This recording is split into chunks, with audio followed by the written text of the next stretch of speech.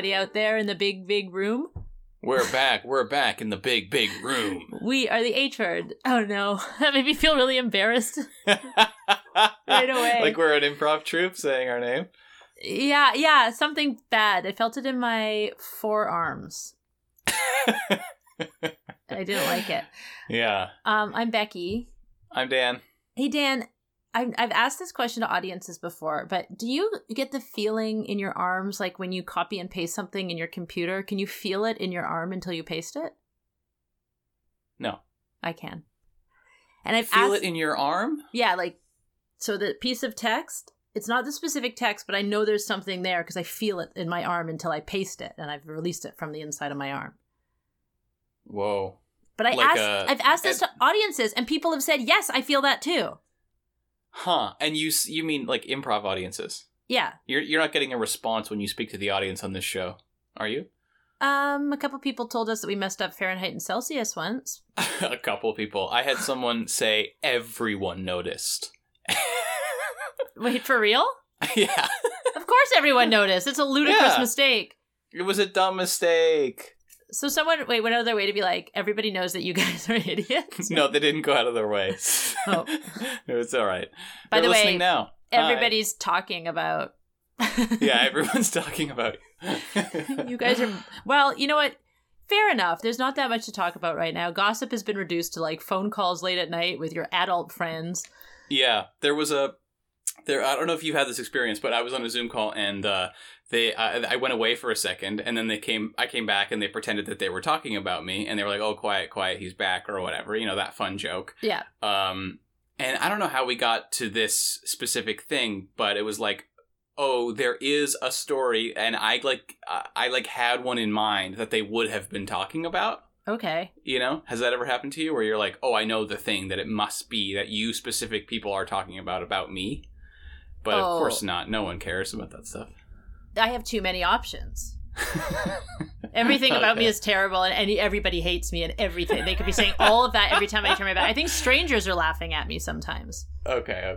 So it would just be like, we hate her. Oh, she's back. Stop talking about her. just like unmitigated rage about how horrible and disgusting I am all the time. Yeah, but let's pretend that we don't think that at all when she gets back.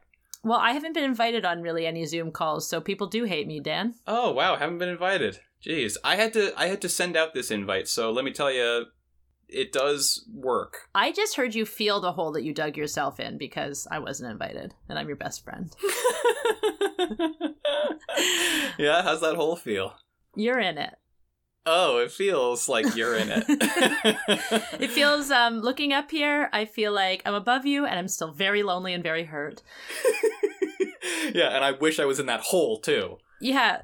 Can we squeeze into a hole together? Here we are. Month 2. And can I present my anxiety of the day? Yeah, here's the theme song. Do-do-do-do. Anxiety of the day. Welcome. My anxiety of the day is the shifting tone that I'm sensing, that I'm kind of tasting in the articles, particularly in Canada, because Canada is what pertains to me the most. Yep. The shift in tone towards reopening and restarting. Are you getting any of this? Okay, I'm getting a little bit of it, but it's so, the American and Canadian stuff is so intertwined in my sort of intake. I haven't untangled them yet. So what are you getting? What are you feeling? What I'm getting is that it's from the White House in this thing of like, we can restart even though it's the worst it's ever been there. So that in sort of insane poisonous mentality feels like it's infecting the Canadian media landscape as well, where people are like, okay, like that's crazy that he said that, but also like maybe it could work. Like that's kind of how it feels in articles I'm reading here, because they're like, the first 25% of the article is like, we did it, and then like about a quarter of the way through it says, now we can't claim victory and we need to stick to our guns. It's like, but you did spend the amount, all the energy off the top. The hook of the article is, we did it and we can think about restarting now. Yes, we can plan it. This is also the classic problem of Canadian self-congratulation. That it's a problem because you don't really look at the deeper issues. Like, there's so much that's going on right now that's bad. So much. And we should be taking this time to keep sitting in it and assess all of the structures that are breaking down in this country too. Yes. And instead it's like, maybe we can get, antibody testing. Yeah, because I think that what we're starting to see is how appealing it would be to just forget all this happened.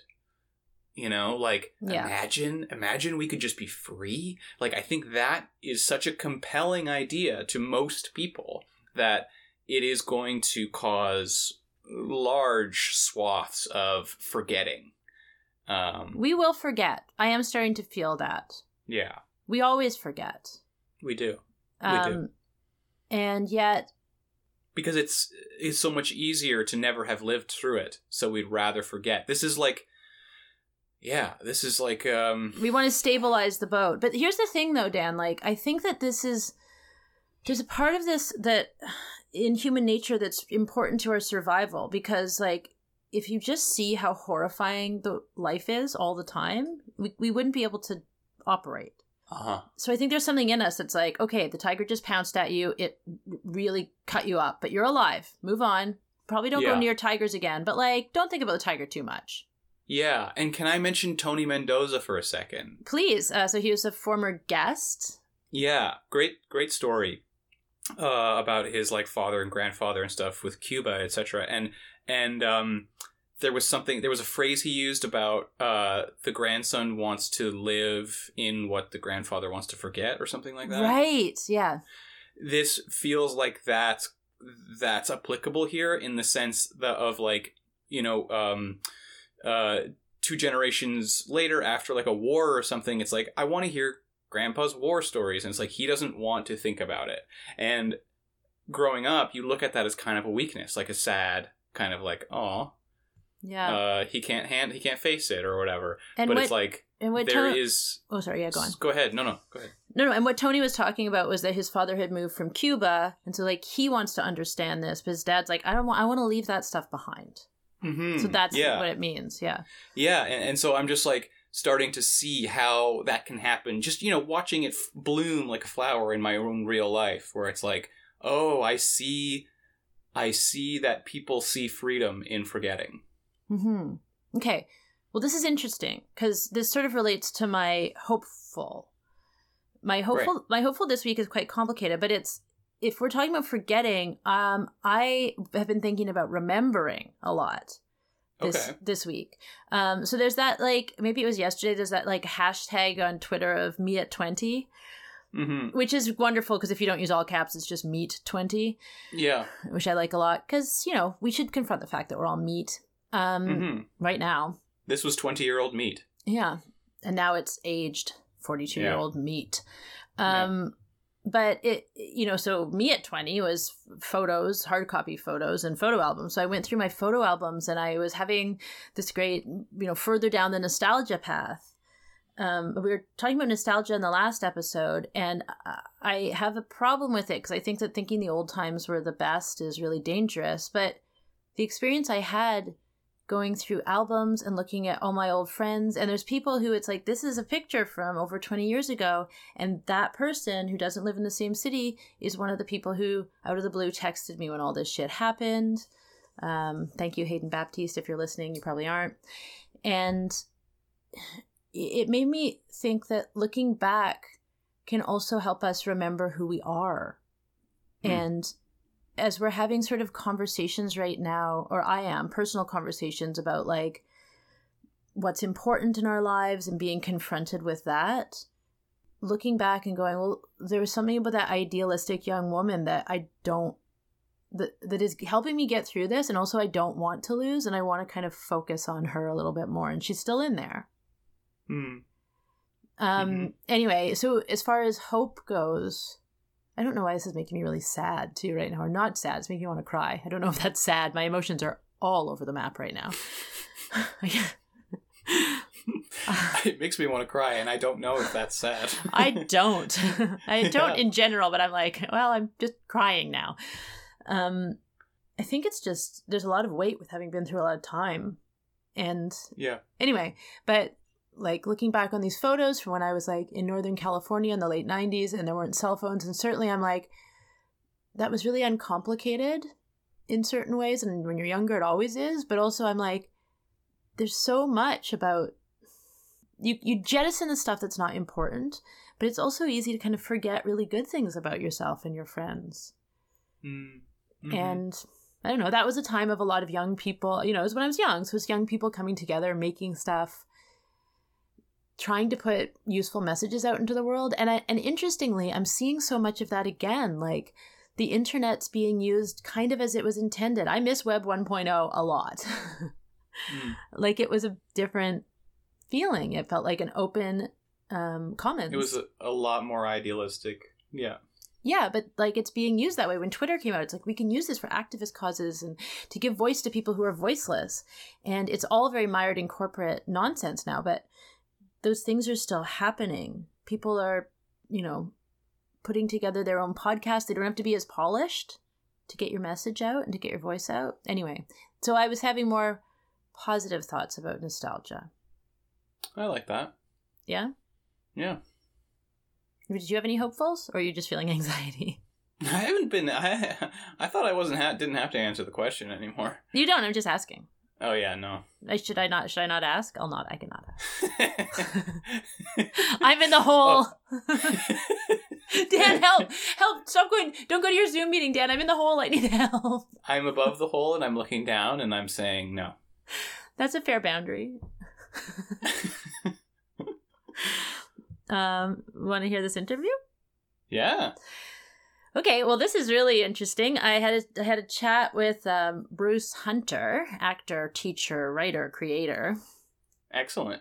And been meaning to talk to him for a while, and we finally figured out how to do it now that no one can be in the same room. Cool. Right. All right. I hope I hope the country just deals with this well. Yeah. I hope everything just works out. I hope everything works out. We never have to think of this again. Okay, bye! Okay, bye!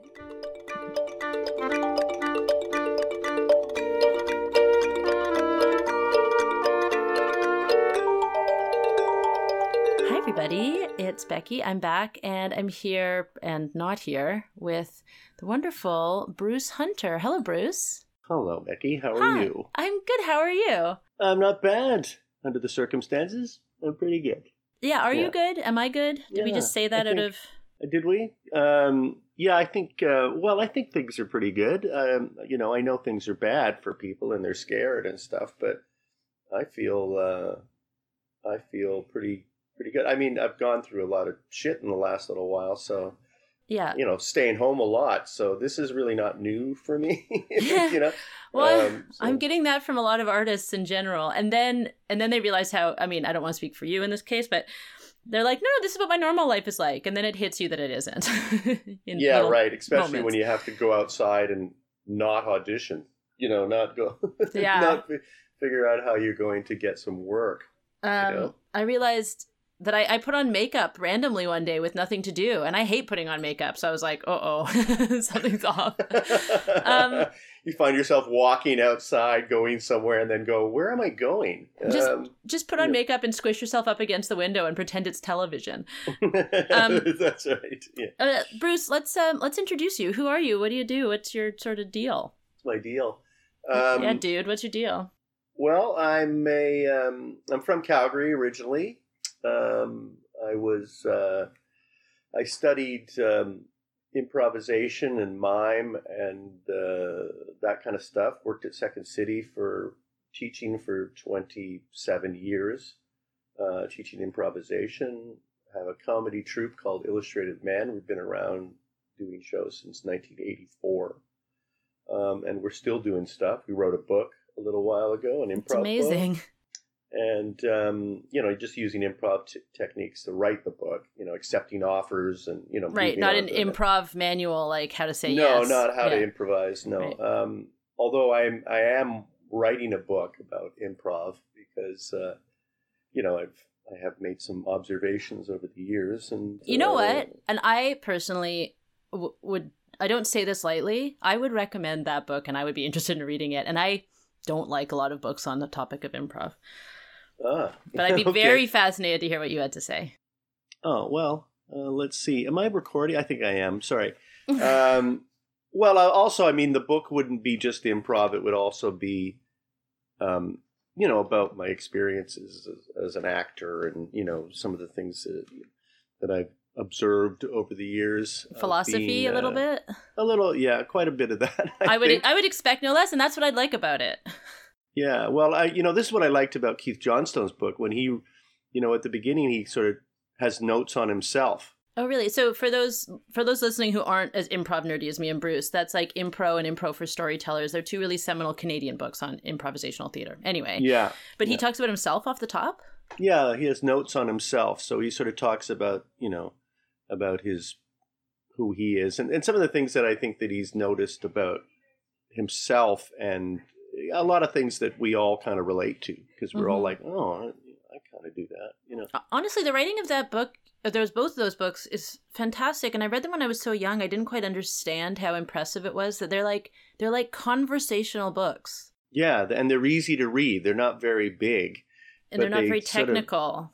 No, and they kind of nail, you get it from the book. You kind of understand the theories behind, what he's talking about. It's not a big book like Viola Spolin's book, Yeah, which reads like stereo instructions. Yeah, it's called, what's that one called? Improvisation for the theater.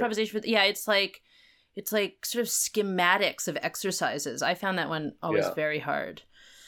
Although that one really breaks it down. It tells you, in those books, it tells you what's the point of focus, like what you're trying to achieve or what this is about, which is great if you're teaching. It's written for it's like what you'd get as a teacher's manual. Yeah, exactly. Yeah. It's a pretty good book. But that one goes back, much further than Johnstone's book.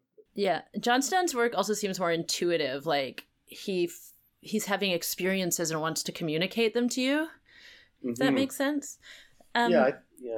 You've also you've really integrated teaching and performance. I remember your shows, The Workshop, right? Mm-hmm. Yeah, that's right. Yeah, that I did that for a number of years. We used to do it at the Tim Sims Playhouse. Yeah. That's where we started doing it, and that was basically like directed improv, which is what Keith would do in his early days when he was teaching. Because it was, when I joined Loose Moose, they were looking for new teams. They were trying to put new teams together because they had the regular teams, the Moosettes, and they had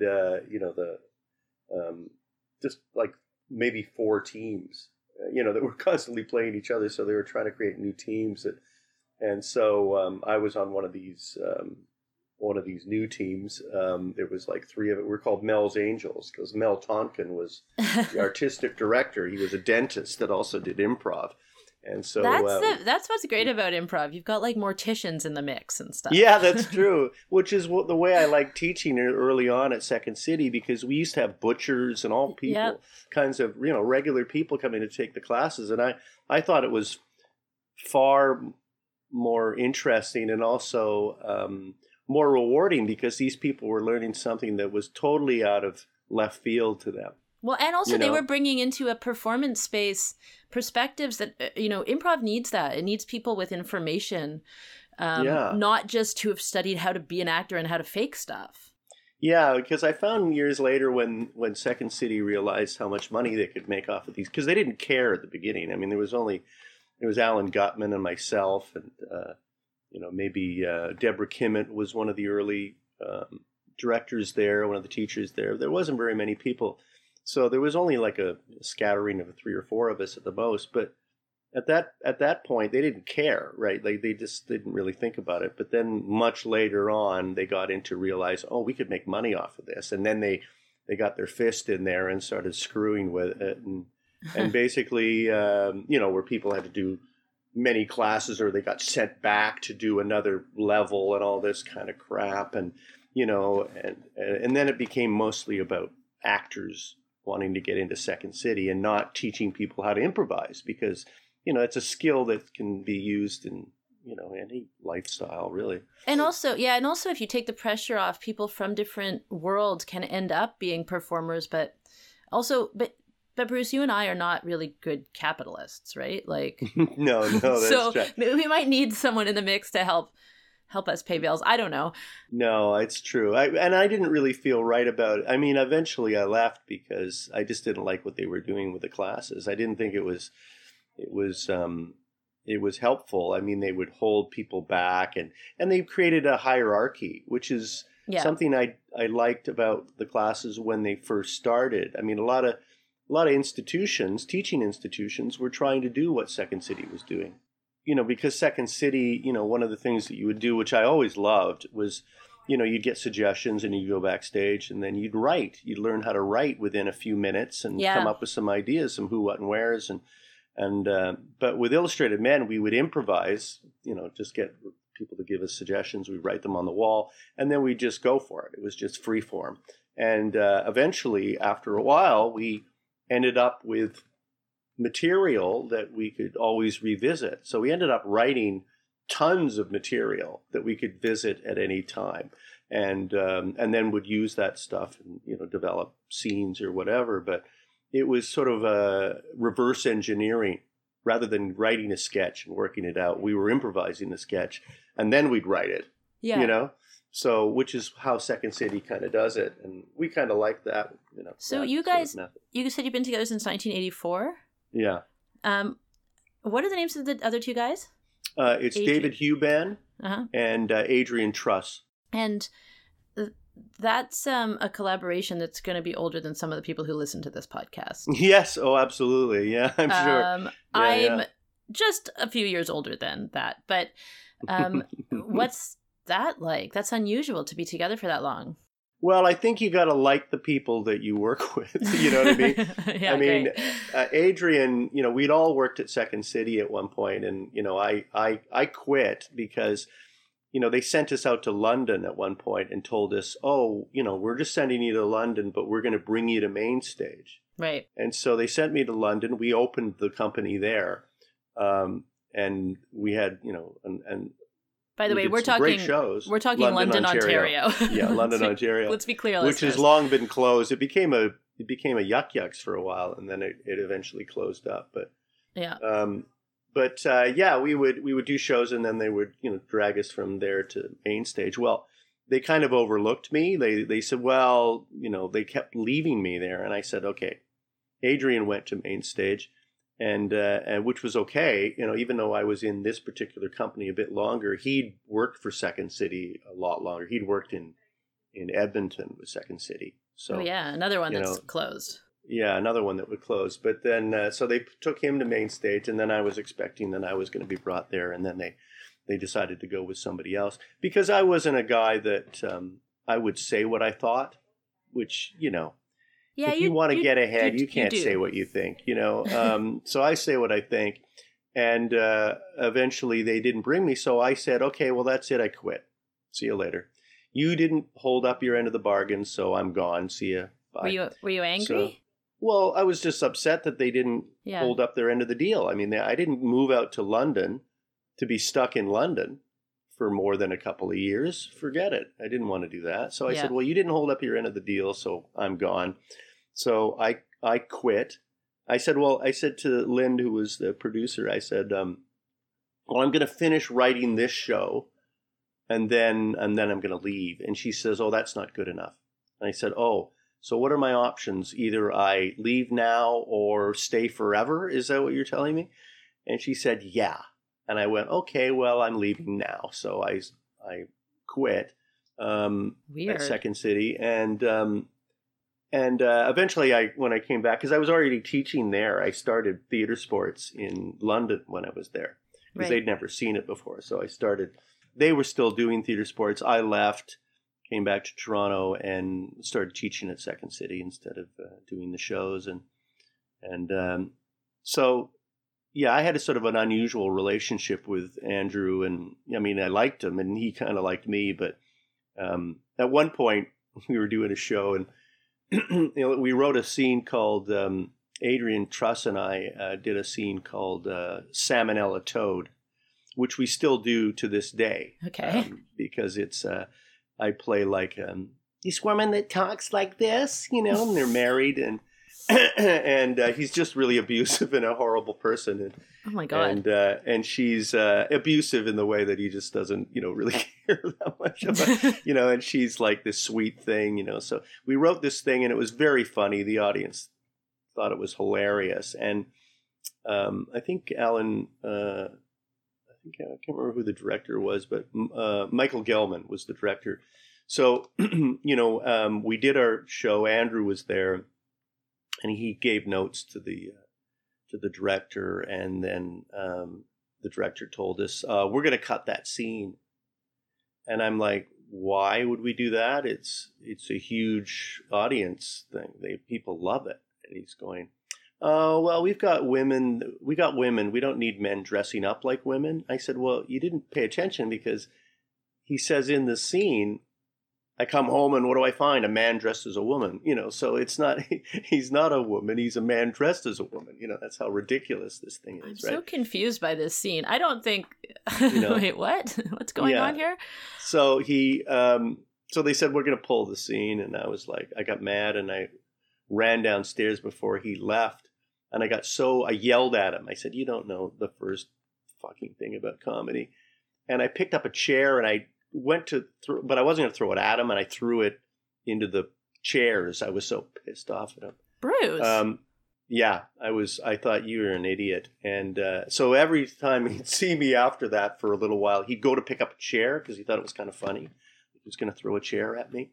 Okay. So we had an odd relationship, but he still respected me, and he still liked what I did, but he just, it was a power struggle. But since then, we've been doing Salmonella Toad for our own company. Do you think it's a huge hit? So, do you think that you've become more angry or less angry as you've gotten older? I think less, but I've certainly been able to control my anger a lot more. Yeah. Because when I was a kid, and I was born a redhead, right? So, being a redhead, they were always say, "Oh, he's got that redheaded temper," and that would make me more mad. Yeah. You know what I mean? It's like, and I'd get even more pissed off. I do know a lot of angry redheads. Actually, I know some very calm redheads too. I guess like anyone. Yeah, but it just got to the point, eventually when I went to the School of Philosophy and I did all that, I became much more connected and to what my world was like and the power that I had. You're also a very spiritual person, as far as I know. Mm-hmm. Yeah, I believe I believe in a higher entity, in a sense. What brought you to that? I don't know if it was. I had some interesting experiences when I was growing up. I remember as a very small child being in my bed and feeling myself moving out of my body. It sounds so odd, but I found myself shifting, like floating away above from my body. Uh-huh. And it was such an odd experience. It was it felt otherworldly. Even as a child, I could kind of try to comprehend it. And I just felt it was very ethereal. It was a very weird feeling. And so I kind of knew that there was something a bit more going on than the tactile world, Like from a young age, you felt that. Yeah, and I'd heard about other people, later on in my life, I'd read about other people that had these experiences and, became healers and all this other stuff. I didn't know that was what was going on, and I certainly, I was frightened enough that I would pull myself back from it, But have you ever just let yourself go? I've tried to reconnect to that. And I've had a difficult time getting back to that feeling, But I do remember it, and it had a big effect on me, So it feels like right now things are we're having a lot of introspective time, and scary times, and kind of disruptive times that I feel like a lot of people are something's shifting on a spiritual level or psychic level or whatever you want to call it. Yeah. What do you think about that? How are you feeling right now? Well, I think I do believe that that's, I believe that there is kind of an awakening going on, and that every few thousand years we go to another level of consciousness. Really? I think so. I think that we are collectively moving into a higher level of consciousness. I think it's like evolution. Everything has to eventually shift. Nothing stays the same forever. Where are you getting this from? Like, is this from somewhere, or is it instinct, or? Well, part of it is instinct, but part of it is stuff that I've read about. I got involved in UFOs and that kind of stuff. Right. I think last time that we had talked, we sort of briefly spoke about it a little bit. But yeah, when we had the big blackout here in Toronto on the East Coast, basically a huge blackout back in, I can't remember what the year was, but everybody was like, "Oh my gosh, you can actually see the stars," and everything was dark, and you'd see the streetcars that had stopped on the street. They looked like walk around the streets with a flashlight, and everything was dark, and then all of a sudden you'd stumble onto a streetcar that had just stopped on the road because there wasn't any power. The blackout shared feelings like this time. Yeah. Like, sort of disruption, but also like peace in a way. It was peaceful in a way. Yeah, I think it was there was no noise. Mm-hmm. The sound, it was pretty interesting. And like I said, people could see stars and stuff. And I told my mother about it, and she had said, "Oh, well, the last time they had a blackout," she goes, when she lived in the Laurentians, where my brother and sister were born, she says, last time they had a big blackout on the East Coast, they blamed it on aliens. Who's and they? I thought, like everyone? Well, just the public. It was in the news. It was this is in the 50s. Yeah. Right? It was the late 50s. Everything was UFOs back in those days, mm-hmm. Because they couldn't figure out what these lights in the sky were, and all the stuff that was happening over Washington with these things are floating over the sky in Washington, so they were finding all of these, a lot of people reporting these UFOs flying over. She says they blamed it on aliens, and sure enough, I looked it up, and there was tons of articles, and I basically opened up a Pandora's box and thought to myself, why aren't people talking about this? I mean, this stuff is everywhere. I mean, look at all this evidence. Some of it is fake because people fake it, but there's a lot of stuff out there that's not fake that people are, should be questioning, and yet nobody really knows about it or thinks about it, because they just poo-poo it. So how do aliens relate to spirituality or awakenings for you? Well, once you go into that ethereal world, a lot of that stuff is kind of connected in a way. There's always the question of, well, if even the Pope came out a number of years ago and said, well, oh, right. If aliens exist, they're still a God's creature. Did he say if aliens exist, Jesus still loves them or something? Yeah, basically. Yeah, exactly. Right. Yeah, that was a big one for UFO alien people. Well, sure. A lot of people were kind of surprised. when you think of the history of the Catholic Church, they were upset that people were looking out into the stars. Look what happened to one of the guys that developed the telescope. But also angels shoot down from outer space and bless the baby Jesus. So that's like an alien. I don't know. Well, if you look up, because I know a lot of this stuff now because I've been reading a lot of this stuff. But if you look up art in alien in art, and you'll see all kinds of stuff like that. There's paintings, frescoes and stuff of these flying ships in the sky. Yeah. And with beams coming out onto the baby Jesus. These things were painted in the 14th century. So, where did those ideas come from? Why is somebody painting a spaceship floating in the sky in the 14th century, with a beam coming down on the baby Jesus, so what, even Columbus, and stuff, they saw stars and things flying around in the sky.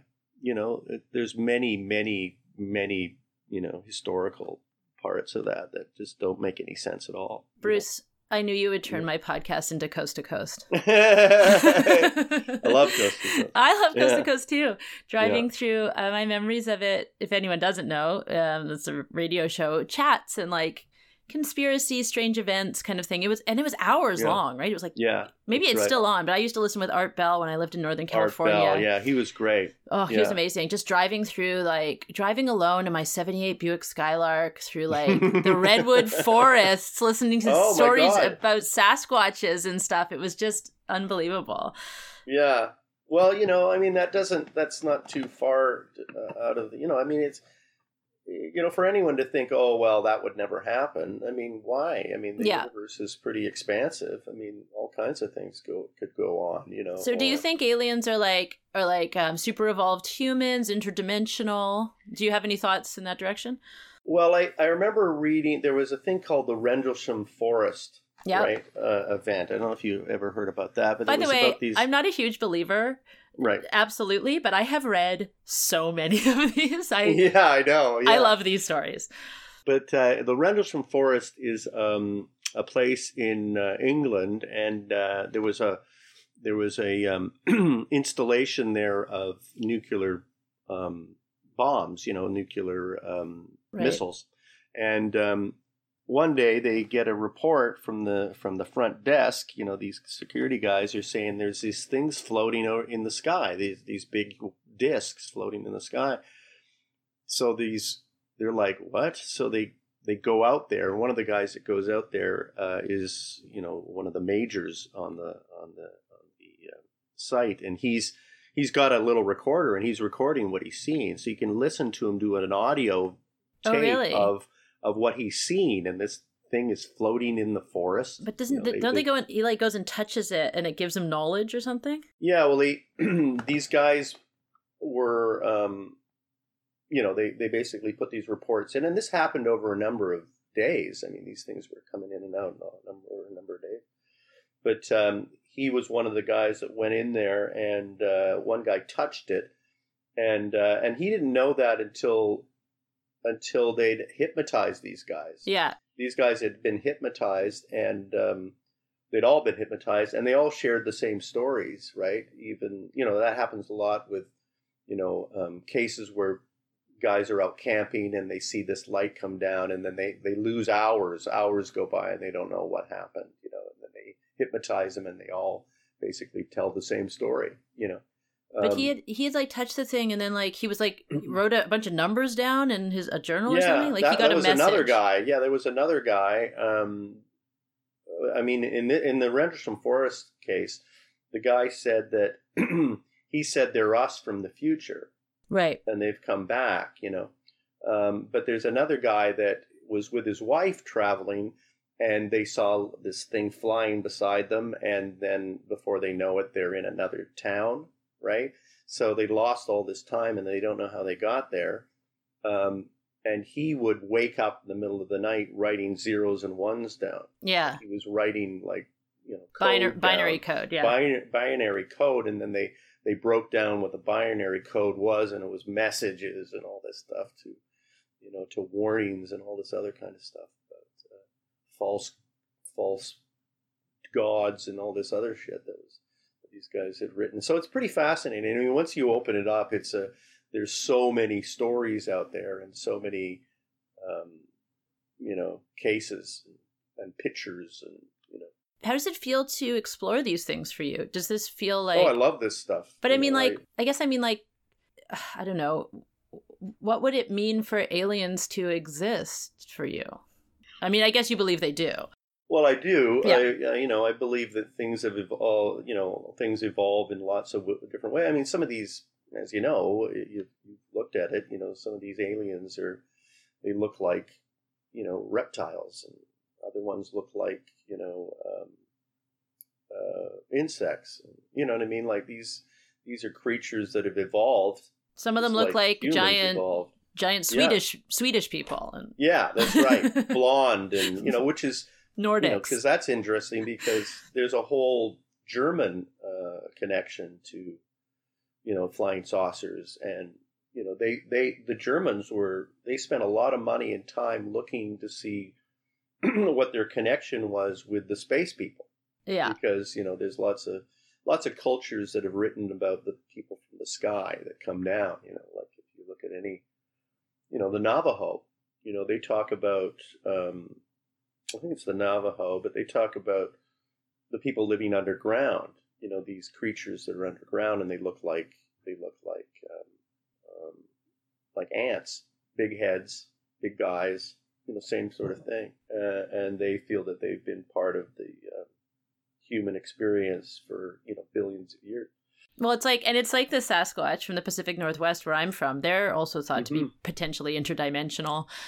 Yeah. Well, it's funny because a lot stories. of that stuff that they see, like when if somebody sees UFOs, then they seem to have a lot of sightings of Sasquatches. Right. The two things sort of seem to correlate somehow, where there's a lot of that stuff, cow mutilations and all that kind of stuff that's been going on for what's it called? Skinwalker Ranch or something? Or yeah. Okay. They're all very bizarre, just when you think you've heard it all, some other thing comes up that is just blows your mind, and you're just like, what?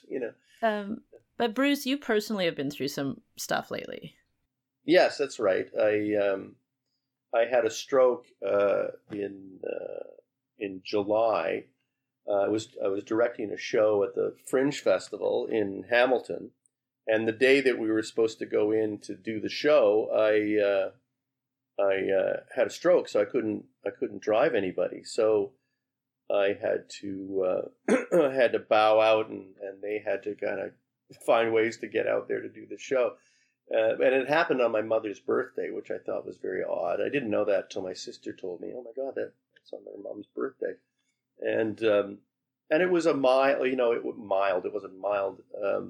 I wasn't affected physically, except it affected my occipital nerve, which is my eyesight. On the left side, I had a flash in my eyes.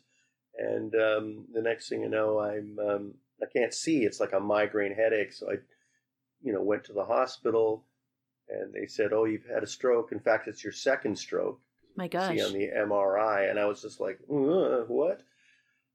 So I've been, sort of recovering ever since. It's getting a lot better than it was, but I still had my strength. I still could talk. I was reciting poetry that I, to make sure that I hadn't lost my memory. Right. So I was pretty lucky compared to some people that have had strokes. I kind of walked away a bit more unscathed than most people, but it was a nice morning sun. What did that do to your perceptions or feelings about life? Well, it certainly made me realize that life is fragile. Yeah. That one little thing can happen in your body and it can change everything. Mm-hmm. Like a blood vein, but they couldn't figure out how it happened. They can't figure out, was there a block somewhere? Did a piece of blood get, go flake off and get stuck in a part of my, in my brain? What, they can't figure out why it happened. So they don't really know why, they've tried everything to try to figure it out, but they can't. So, but it makes you become a little bit more connected. Does it feel at all spiritual? I mean, it does. Yeah. I felt awakened by it.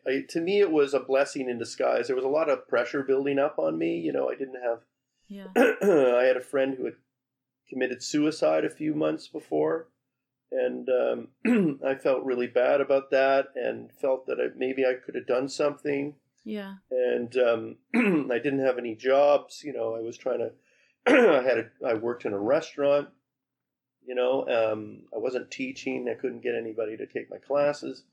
So things were pretty stressful. I was running out of money, and, and then this thing happened. And I just felt that there was a huge thing lifted off of me, and then my life changed from that point, My partner at the time because I have a company called Real Space Theater. Yeah. Erica and I, we do these shows in real spaces, write shows in real spaces.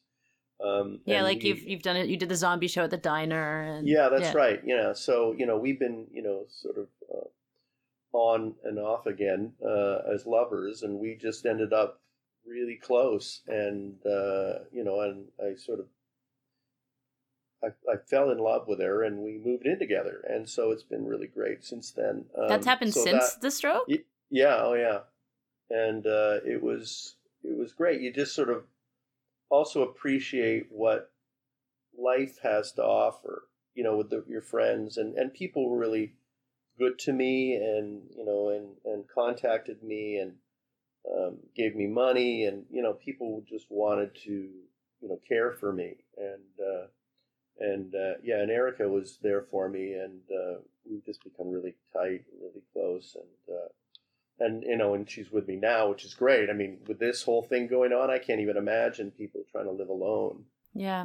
Trying to get through all of this shit without having some kind of contact with people. So well, I guess it depends who you live with. Lucky. Yes, I guess so. And are you saying that from from your own experience? No, you don't have to answer that. Yeah. No, I can answer that. No, I mean, I interviewed my husband a few episodes ago on the podcast. We're doing pretty fine. We certainly that's good. We certainly have hard days, and I think it's important not to idealize we're perfect, nothing's wrong. So if someone's having stress, they feel like something's wrong with them. Yeah. But no, I certainly during this time, and we fight and stuff sometimes. Yeah. We don't fight. I mean, we just disagree with things, or we get a bit annoyed with each other. It's hard not to. Under the circumstances, but no, we're a really good team, and I'm really happy about that. I mean, that was a really positive thing that changed in my life, and also the people, like I said, when you realize how people care for you, when people were writing letters to me and telling me that they were, they taken classes with me and I changed their life and that kind of stuff, it just makes you cry, when you realize you actually. People care about you, Mm-hmm. And so that was a nice moment of realization. It was an enlightening moment. My friend who was writing he's a director, and he was doing a documentary on people that have gone through traumatic experiences and how that's changed their lives. And I told him, what had happened to me and how I felt about it. And he says, that's exactly like everybody I've talked to. Everybody that's gone through these huge traumatic things in their lives all of a sudden have been kind of awakened, and I feel it was an enlightening experience for me. I felt clear. I felt that, something had lifted or shifted, and, Well, you sort of reached out and touched the veil of death there for a second. Yeah. And I have in the past. I mean, I've, being a diabetic, and oh yeah, I had a heart condition, and, really? Yeah, I when I was young, I stood up to, I was probably about 9 or 10 or something, and I was getting ready to bed, and I stood up and I collapsed. I couldn't move my legs, and they were all. Oh my God. And I didn't know what the hell was going on, and then they, eventually the feeling came back, but they realized that I had a aortic insufficiency. I had a heart valve that was too small, so. From that point on, I've had many, many doctors, and then when I was 12, I became a diabetic, My gosh. So I've dealt a lot with the medical world, even though I've always been kind of not in denial as much as, don't tell me how to live my life kind of deal. I wasn't gonna bow down to any of these illnesses. Right. Yeah. No, you were just gonna pick up a chair and toss it at. Toss it at the doctor. At the doctor. What? Why is he always throwing chairs all the time? That's how he deals with things. You have to calm down. You have a heart problem. Yeah. See, all of his chairs in his house are bent. Broken. Bruce. Yeah. Do you feel hopeful? I do. I'm very hopeful about things. About what? I mean, even all the stuff that, I talk about with the aliens and stuff, it sounds all frightening and stuff, but I mean, the universe is very expansive, and I think that we have the power to control it or change it in a positive way. Yeah. If we put our focus and our attention on that, and I believe, I do that in my own life, and I think it makes a difference. And I believe that, I mean, in the course of this whole thing happening with the COVID thing, I believe it's something that we all have to go through and experience. It's a collective consciousness. It's very collective, yeah. That's being affected, and some people are going to be able to deal with it, and other people aren't going to be. But I think in a lot of cases, I mean, everybody that I've talked to have all been affected, but a lot of them, like, I haven't met anybody that's been affected in a negative way. I mean, it's sometimes, well, I can't go out and get my food, but that's not what I'm talking about. Well, and people are dying. Well, a lot of people are dying. Yeah. I mean, but I think it's affecting also people's awareness of other people. Yeah. All of a sudden, I mean, you probably wouldn't have cared too much about people dying before. Right. People were dying of the flu every year. Yeah. Or people wouldn't even know that there would be people, unless it was somebody in their immediate circle, they wouldn't know or care, really, because people were dying all the time. But now I think people are now aware of it because you're hearing these numbers. You're just much more conscious of how this can affect anybody, And people were dying in horrible ways, like the migrant crisis and things like that. And it really was, one of the reasons I started this podcast was all of these issues like that were floating around, and it felt just hopeless, like unfixable. Yeah. This is proving that we can do things collectively on a gigantic scale. Yeah, and I think there's a lot of growing pains in things that happen like this, Right. Where people don't really know what to do. They've all of a sudden now had to shift their conscious a little bit and try to figure out how to deal with this. And I think that's making people think more and not just be moving forward in this world that's been created for us from years ago. I mean, we're living in dead people's dreams, like Wow. the people that are dead now have created a world that we're now living in, I mean, if you look at any building, a lot of the people that built that building, if it's over 30, 40 years old, are dead. Like if they were, 35 years old and they built this building in the 1940s, they're all gone. Right. And yet now we're living in these constructs. And I don't mean just... Yeah, we're living in the figurative buildings that they constructed as well. Yeah, exactly. Yeah. The ideas of things that we should be thriving for, we're living in that now, So these are things these are past ghosts that we're kind of living in, And I think we have to kind of be more aware of being in the moment. We have to sort of exorcise some of the... Yeah, exactly. The hauntings. Exactly. What that's living in somebody's idea of what society should be as opposed to the people that are actually living in society. I always wonder what it would have been like back when the Egyptians were building these big structures, the people that would be living around that area, they'd be like, oh no, the banging. When are they going to get this thing finished? Oh, good. The aliens came down and helped. Oh, yeah, great. Thank it's done. God they came down and they helped float those big stone structures into place. Bruce. But yeah. We have to stop talking. It's been so long. I know, it's been a long time now. This isn't Coast to Coast. Right. We'll have you back on. Where can people find your book? Oh yes, it's on Blurbed. There's two books. There's the book of Illustrated Men's Book of Letters, which is letters that we've written back and forth with each other that tell 8 different storylines, and they get very elaborate. Uh-huh. I think there's even aliens in that, but good, which is pretty funny. And there's bats in that one too, which is kind of odd. And then there's another one called the Book of Illustrated Man's Book of Illustrations, because I illustrated the book into drawings. So it's and that one can be got. It can be God. Yeah, it can be God. I should learn my language. It's blurb.ca is one of them, and the other one is I can't remember now. We'll find it and we'll post links. Yeah, okay. Great. I mean, I could keep talking for another hour, but I just don't know how long people have to listen. Right. And I don't really have a lot to say, but I don't believe do talk that. a lot. Yeah. Thank you so much, Bruce. Thank you, Becky. I'm glad that we got to hook up. Yeah, me too. Okay, stay safe. All right, you too. Thanks. Bye. Bye.